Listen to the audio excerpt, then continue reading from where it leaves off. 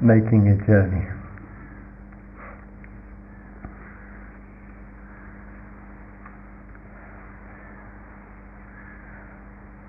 It's rather important and invaluable for us to take some time away from the general familiarity of our day-to-day life. It's important to step back from the known and the familiar.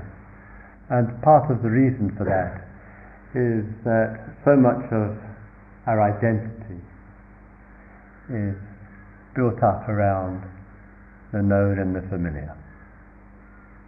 And that will show itself in the general repetition of particular roles that you and I have. It will show itself in the familiar day-to-day activities, the repetition and the recycling of streams of thoughts and ideas. So we step out of our usual and familiar environment for a period of time, and not only are we stepping out from a world which is rather familiar to us, but we're also stepping out of the roles which tend to go with that world. And this leaves us in a state, in a condition, where all that we have done previously, whatever it might be, really doesn't matter too much. Doesn't matter where we were born, or what family we were brought up in, or where we went to school, or how much knowledge we know, or how much we don't know. And all of that, for a while, is put aside. And there's a certain bareness, in a way, in meditation and in day-to-day existence here, a certain kind of bareness to our existence. Sometimes we don't like it, we don't want it, we prefer to fill our life up. But here it's a bit more, rather than filling it up in the usual ways that we do, it's a bit more of the emptying out that's going on. And just recently I was at a meeting, and it was a group meeting after meditation. One of the people in the meeting said that recently she had given up cigarette smoking. Always quite a considerable achievement for those who have smoked, as some of you will know. And she said she could feel again and again this wanting and desire coming, and the reaching out that goes with it, in this case, for the cigarette. And at times she struggled with this and has finally come to some resolution about stopping smoking. And we could say that the movement of the desire that goes on with us, that desire is one, but it keeps landing in different ways and to different degrees on different things. And desire in Dharma language, Buddhist language, means that the movement that goes on, one's peace of mind is dependent on result. This is called desire. One's peace of mind is dependent on result. This is called desire. Rather than action, rather than clear intention, rather than wise movement towards. So here's the force of the desire that comes. And the regularity and the necessity and the practice of trying to let go of the desire. In this case, cigarette, it could be anything. And then others in the group responding to that was saying, kind of very Buddhistically, I would say, how important it is to let go of the desires, and when we let go of the desires for things that we want, then we can be much more, wait for it, here and now. And everybody nods their heads, says yes, very nice, etc. But I don't think it necessarily communicates something else which is deeper. That, in other words, there's sometimes a movement towards the reaching out and grasping onto that I spoke to about a couple of days ago. There may be a great deal of genuine letting go, so important, but sometimes even in all of that, there still may be deep inside some kind of yearning which goes on. And that isn't easy to deal with in life. That kind of feeling of yearning, and yet there is some knowledge, and this is part of the toughness of practice with these things, that there is some understanding that in truth, in reality, there ain't no happiness out there in the world. The world cannot give happiness. And sometimes somehow deep down inside of us, sometimes we know it.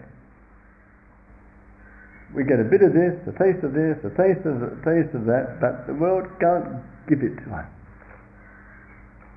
And all our efforts and struggles, and the very thing which gives us happiness for a while, does undergo change, as we all know and experience, and what seems to have made us happy can make us unhappy, and can make us happy again, and can make us, we don't know whether we're happy or unhappy.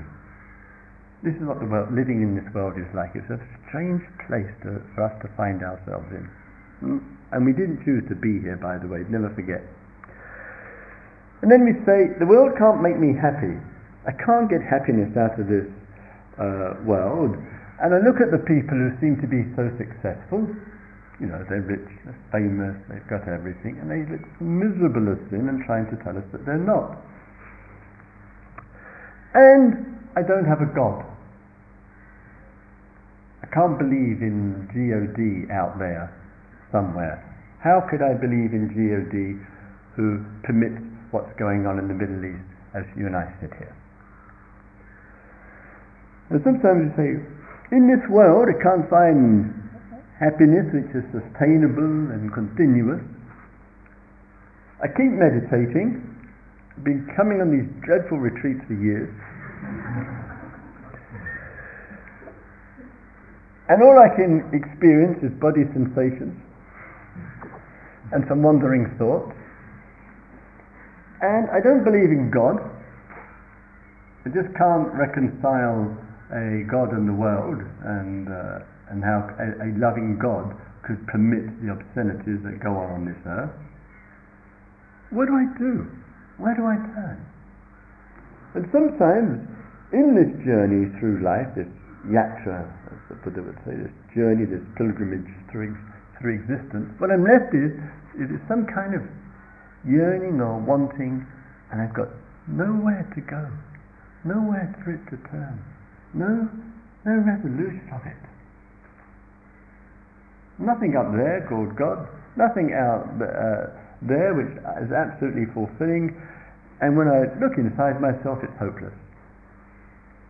Then what do I do? And what do I do? And sometimes we have to live this. We have to live this kind of question. Live this kind of yearning and some kind of mystery, some kind of strangeness that goes along with it. That the life and the movement of our life seems again and again to keep raising more questions than it seems to be able to answer.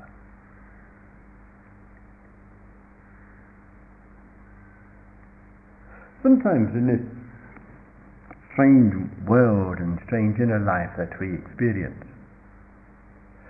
we find that in the experience when it arises,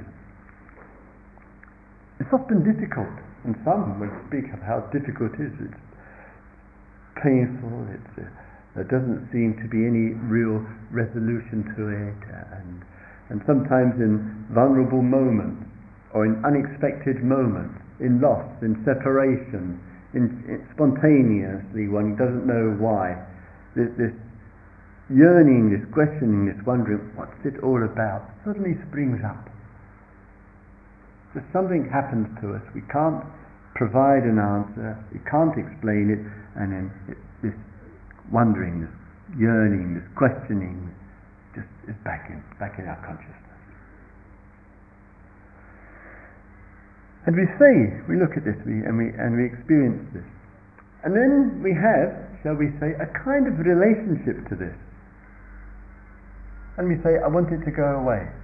I want my life to be easier. I don't want to be feeling this. I don't want to be living this.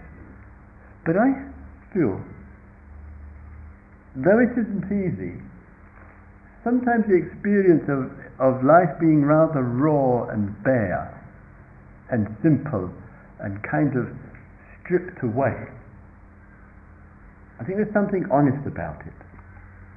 I think we've kind of are moving through life and we've become kind of overdressed, if you know what I mean. We've got too many layers, too many roles, too many identities, too many things to do, and we've wrapped all this around us there as some kind of protection from what I've no idea. And what we know is that all these roles and identities we have can't be protected. We're all vulnerable. Anything can change. They could collapse with us at any time, at any moment. And so I say, we can learn to live with a bit more bareness of existence, shall we say. Instead of so much time in life to think it's important to achieve and do things well. And even with the good things of life, we want to help other people, whatever interests and skills we have, we want to share them with others. But actually, I don't think that's the really important thing of life. I think it's getting a bit deeper in our being that actually makes a difference. And that means rather than being somebody in this world, which I think is hopeless anyway, but rather some experience of being nobody. Kind of moving away from the normal culture of trying to be somebody in this world, or think that one is somebody, which is a hopeless idea. To actually turn around and to look the other way, feel the other way, be nobody. Sometimes it's uncomfortable. Of course it's uncomfortable. Spend one's whole life trying to be someone and then to find out someone is saying be nobody, it's bound to be a bit uncomfortable. But somewhere in being nobody, somewhere, maybe it's a little authentic. Maybe there's something genuine. Maybe there's a little bit of humility for us. Maybe we're not so significant. Maybe we're just life unfolding itself. Maybe we're just belonging to nature, part of nature. Maybe that interconnectedness that's going on, that something very freeing about it and very rather joyful about it, because we rather delight in not having to be somebody. And I think happiness comes in a rather opposite direction to what we think. Happiness comes to us in a rather opposite direction to what we think and what we believe and what we imagine, and mostly what we have been told so often.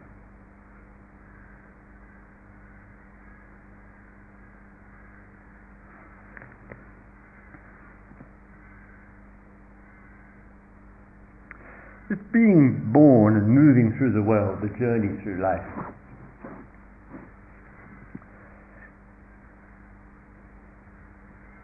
it's all rather a wonderful phenomena in a way.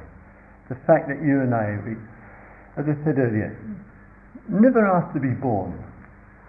One could spend one's whole life dwelling on this simple thought. Not as a problem, just as a fact. One never asked to be born. That you and I, we weren't floating around there in mega space, and we said to ourselves, X number of years ago, right, down there on the old earth, I'll pick out a couple of people and then I'll land. Yeah, what happens there, etc., etc. And others may say, oh, one's past life, etc., etc. And so one chose this birth. This is what you hear in Totnes High Street. If you live there, you believe it. And so sometimes we take a view there. But if we actually look and reflect a little bit, here where we find ourselves, as it were, living in this world and going through a whole sequence of events, none of which were chosen. It's not like one said, I choose to be female or I choose to be male. Not like one said, oh, I'll choose to look like this. And clearly the number of people that are going under the knife clearly didn't choose to look like this, because now there's a huge momentum to look like something else. They're invariably worse. And so something goes on with us. And then there's this movement through life called aging. Who on earth would choose to age?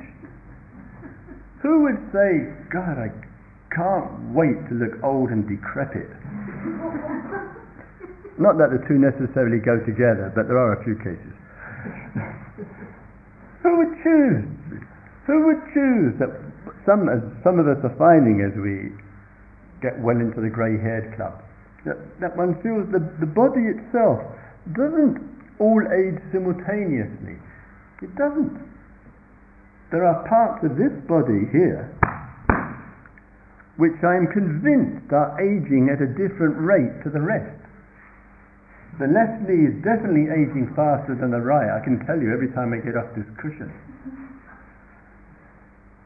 How is it that all this is going on, and as it were, we're the temporary tenants inside?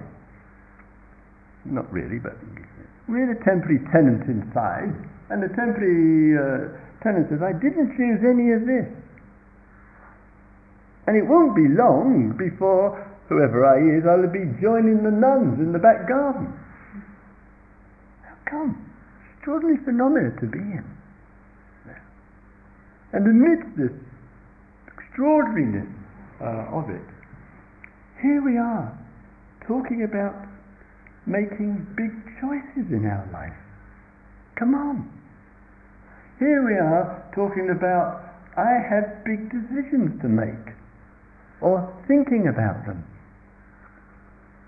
All the major, I wouldn't call them decisions, all the major events in our life have actually already taken place.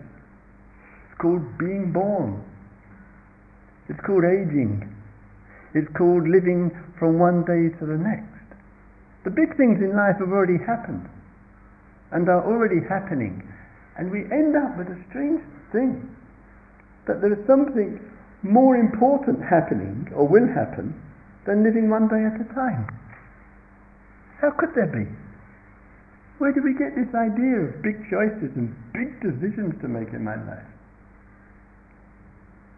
So here we live at a kind of strange thing of magnification, building things up to an extraordinary degree, and rather missing. Life doesn't care about our big choices. Life doesn't care about our so-called major decisions to make. Life just carries us along. And in the best spirit of it, let's go along for the ride and enjoy it. Let's not make such a fuss about it. That's all. About anything. Enjoy it. Live it. For the ride. That's all. And when the end of the ride comes, c'est la vie. Somehow, reconnecting and getting back to, some politicians said, getting back to basics will give us access to a different kind of feeling in life, a different kind of enjoyment of life, a different kind of connection in life.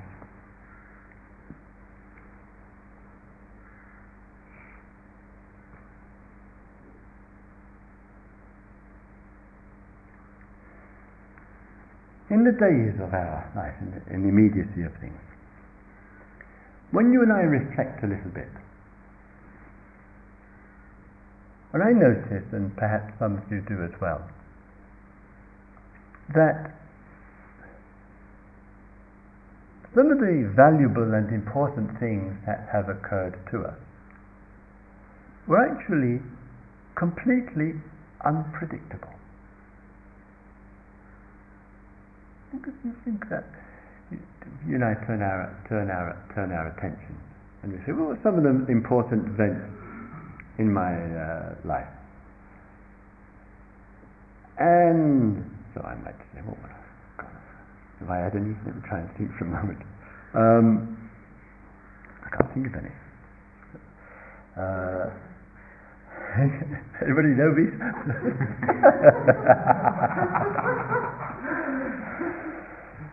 All right, let's say I'm dreaming up something here. So when I was a young guy, I was travelling on the road. Now, before then, I was brought up as a Roman Catholic. And when I was travelling on the road, this is on the road to the east, through this lovely hospitable countries, Turkey, Iran, Afghanistan, Pakistan, into India, etc.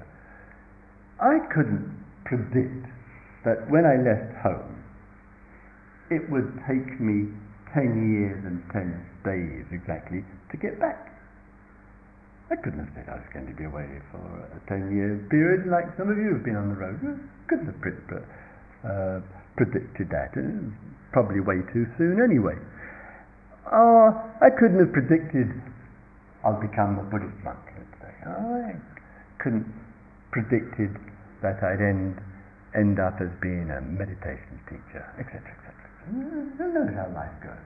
So there's this unfoldment which is going on, and then there are various experiences, inner ones, let alone the outer ones that happen to us.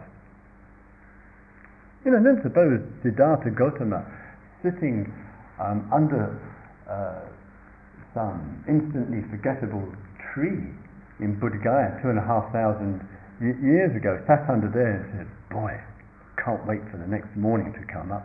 Am I going to make an impact on this world? No, of course not. The guy just sat under the tree, came to some insights, came to some realizations, spent 7 weeks there, walked 200 kilometers to Sarnath, gave some teachings, they flew on, and something about the truth of them, the bare truth of them, struck a chord. Struck something. Life stripped away to its bareness, let's face it, let's look at it. Dispense with our personal gods. Dispense with the secular culture and the culture of producing and consuming for the reason for existence. Abandon both and then see where we are. What an incredible, powerful message for men and women to look at. And it struck a chord. He couldn't have predicted that. How could he have known that? Not in his own life, nor in subsequent generations, etc.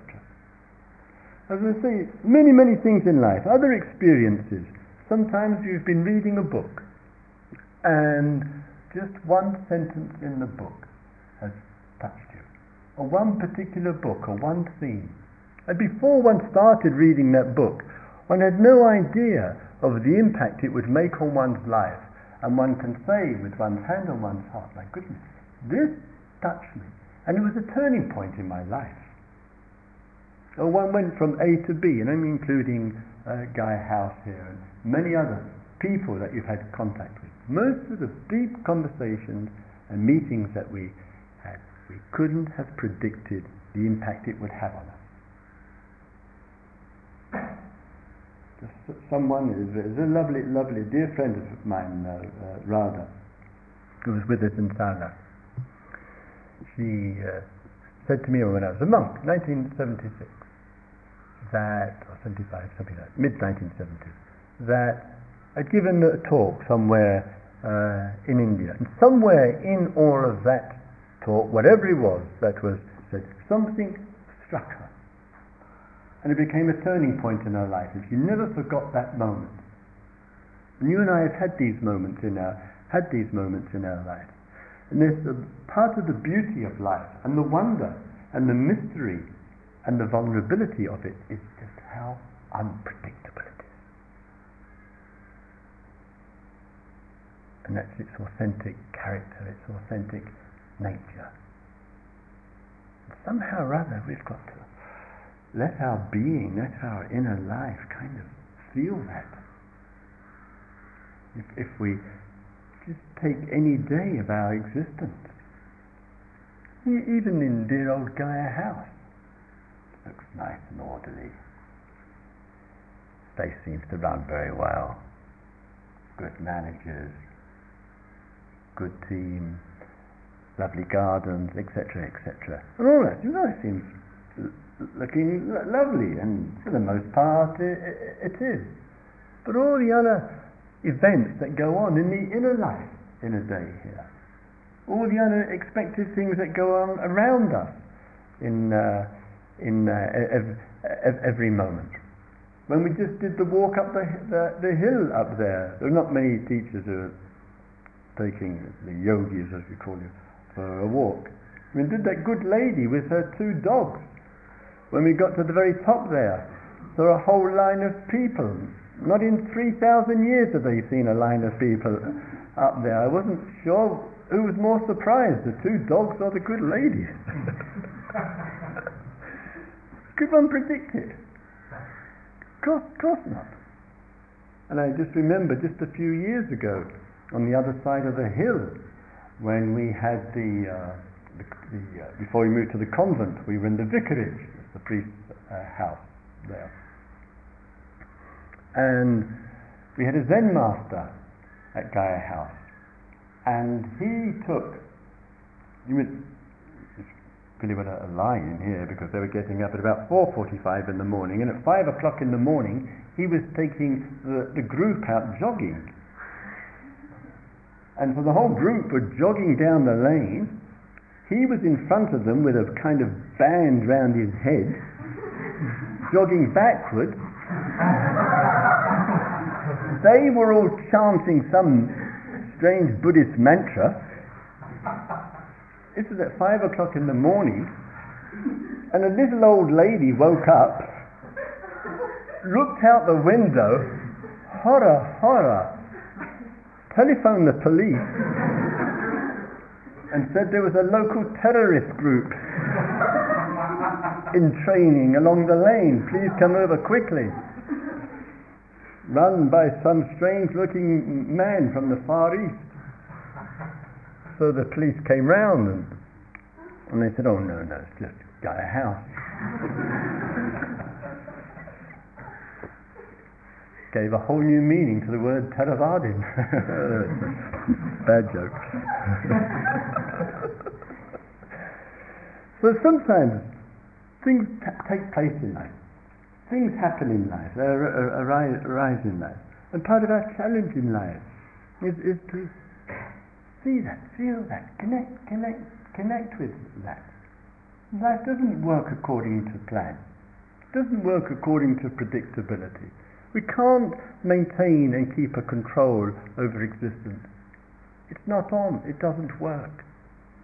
And the more effort we do, the more life keeps coming in and says, life ain't to be controlled. It can't be not dominated. It can't be fixed. And if we can reflect on that, that might open up the consciousness more. It might help us a little bit more to reflect and feel a bit more broadly about things. And not have the view of life somehow wanting it to constrain it to how we imagine it should be. Can we have a relationship to life in which we're not trying to constrain it to how we think it should be? Supposing we sense that and feel that. Supposing the nature keeps reminding us of that, perhaps that opening up in our inner life might bring a lot of joy, might bring a lot of happiness, might bring a lot of wonder and mystery, and uncertainty, and unpredictability, and vulnerability. But if it means joy and wonder and mystery and vulnerability, I'd rather take both than sacrifice both. I'd rather take the difficult and the honesty of it and the joy and the wonder of it than trying hopelessly to play safe by controlling life and closing down and numbing the emotions, numbing the connection with life.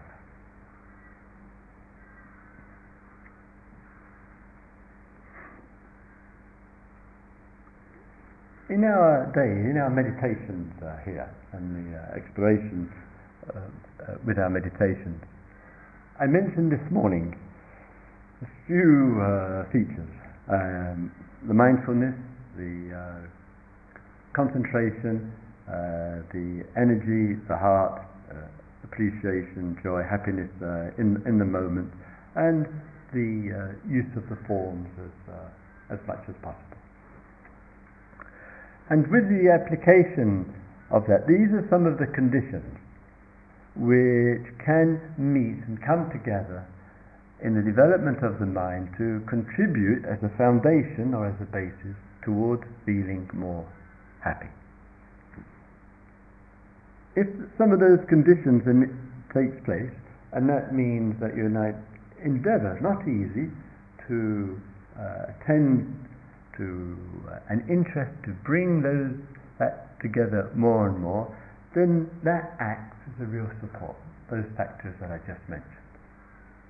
Sometimes the inner life is going through a very difficult period. One can come on a retreat, the intentions are deep happiness, and one finds that's not the reality.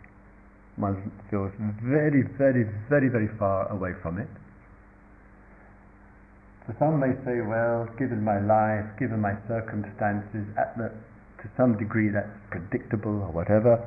Others may be here, and some of you may be feeling and may be thinking, I didn't expect to have to deal with this. I didn't expect all this to be coming up, and all the distress and stress and tension and sometimes despair that can be going along with it. What happens when we're feeling like that? What happens when we're in that kind of turmoil, and words like happiness and mindfulness and connection and wonder seem a million light years away from where we are? And that's in such times where some of the simple but important practices really do matter. What I got in mind here, kind of practices are saying, to remind oneself, this difficulty which is arising in the moment, whatever it is, let it arise to pass. Let me remember that what comes to go. And that's specifically important to recognize and remember and appreciate with the difficulty. It arises to pass, it arises to pass. And if one has to use one's thought and reflection and intention and reminders, it's arising to pass, it's arising to pass. When we're more working with that, difficult as it is, then there'll be less projection into the future. Part of the reason, amongst the many, that difficulties tend to continue is we give them such authority that we keep imagining the future will get worse. The future is very difficult. The problem will keep extending itself in time. And this thought and this belief painfully extends it. So it's not easy, and one would never say it's easy, of course, to give ourselves a reminder, this is arising to pass, this is coming to go. Sometimes in the midst of difficulty, we also need to ask ourselves, and that isn't easy as well, if something is strong and it's repeating itself and it's it's difficult. Somewhere, as we all know, somewhere there are some lessons.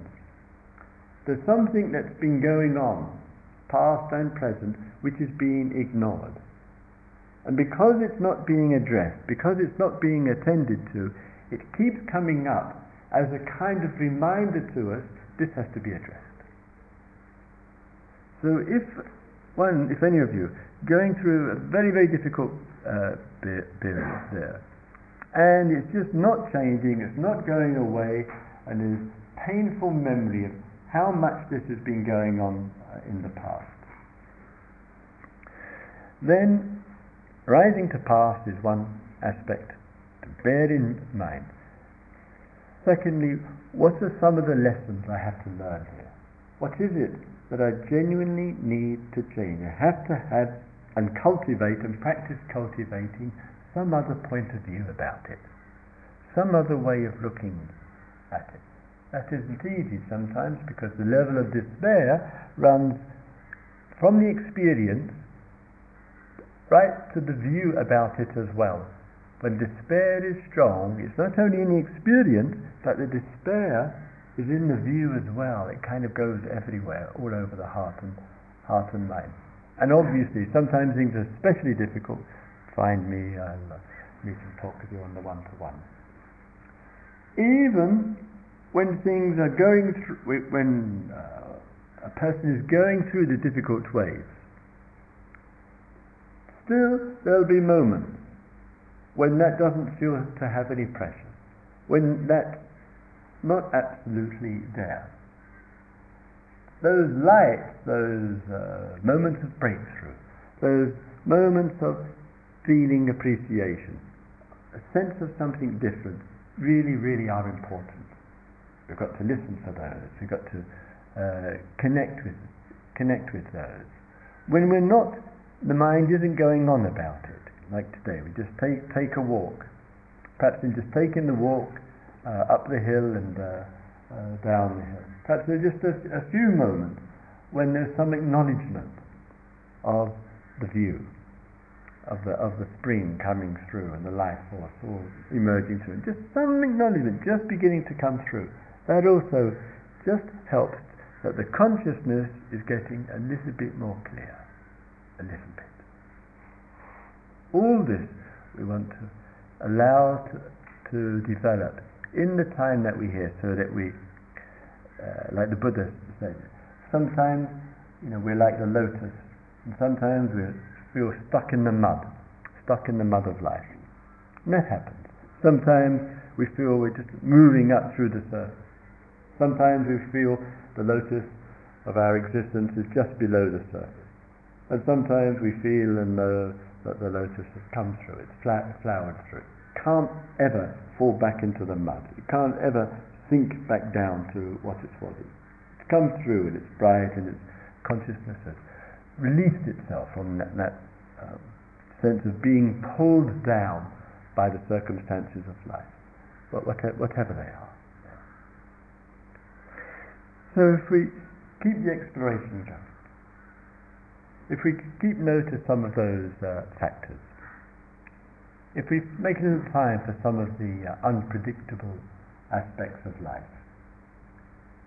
feel and know that life is to be enjoyed for itself, not for what I want from it. And if all of that can be brought forth out of our being, then life is a wonder. It is an extraordinary event. It is something which is deep and mystical and profound and remarkable. And one feels one's existence is participating in something. All of that, I feel, offers a kind of deep middle way, a very important, illuminating, liberating one, in which secular culture, meaning producing and consuming and being somebody, as primary values, not where one's heart is, and doesn't feel that's the reason for existence, nor looking for something outside to take care of us, leaving the religious monotheistic ideology out of it. And then perhaps in the midst of things we can discover some middle way which helps us to realize life deeply. And the joy comes from that. Let's have a couple of silent minutes.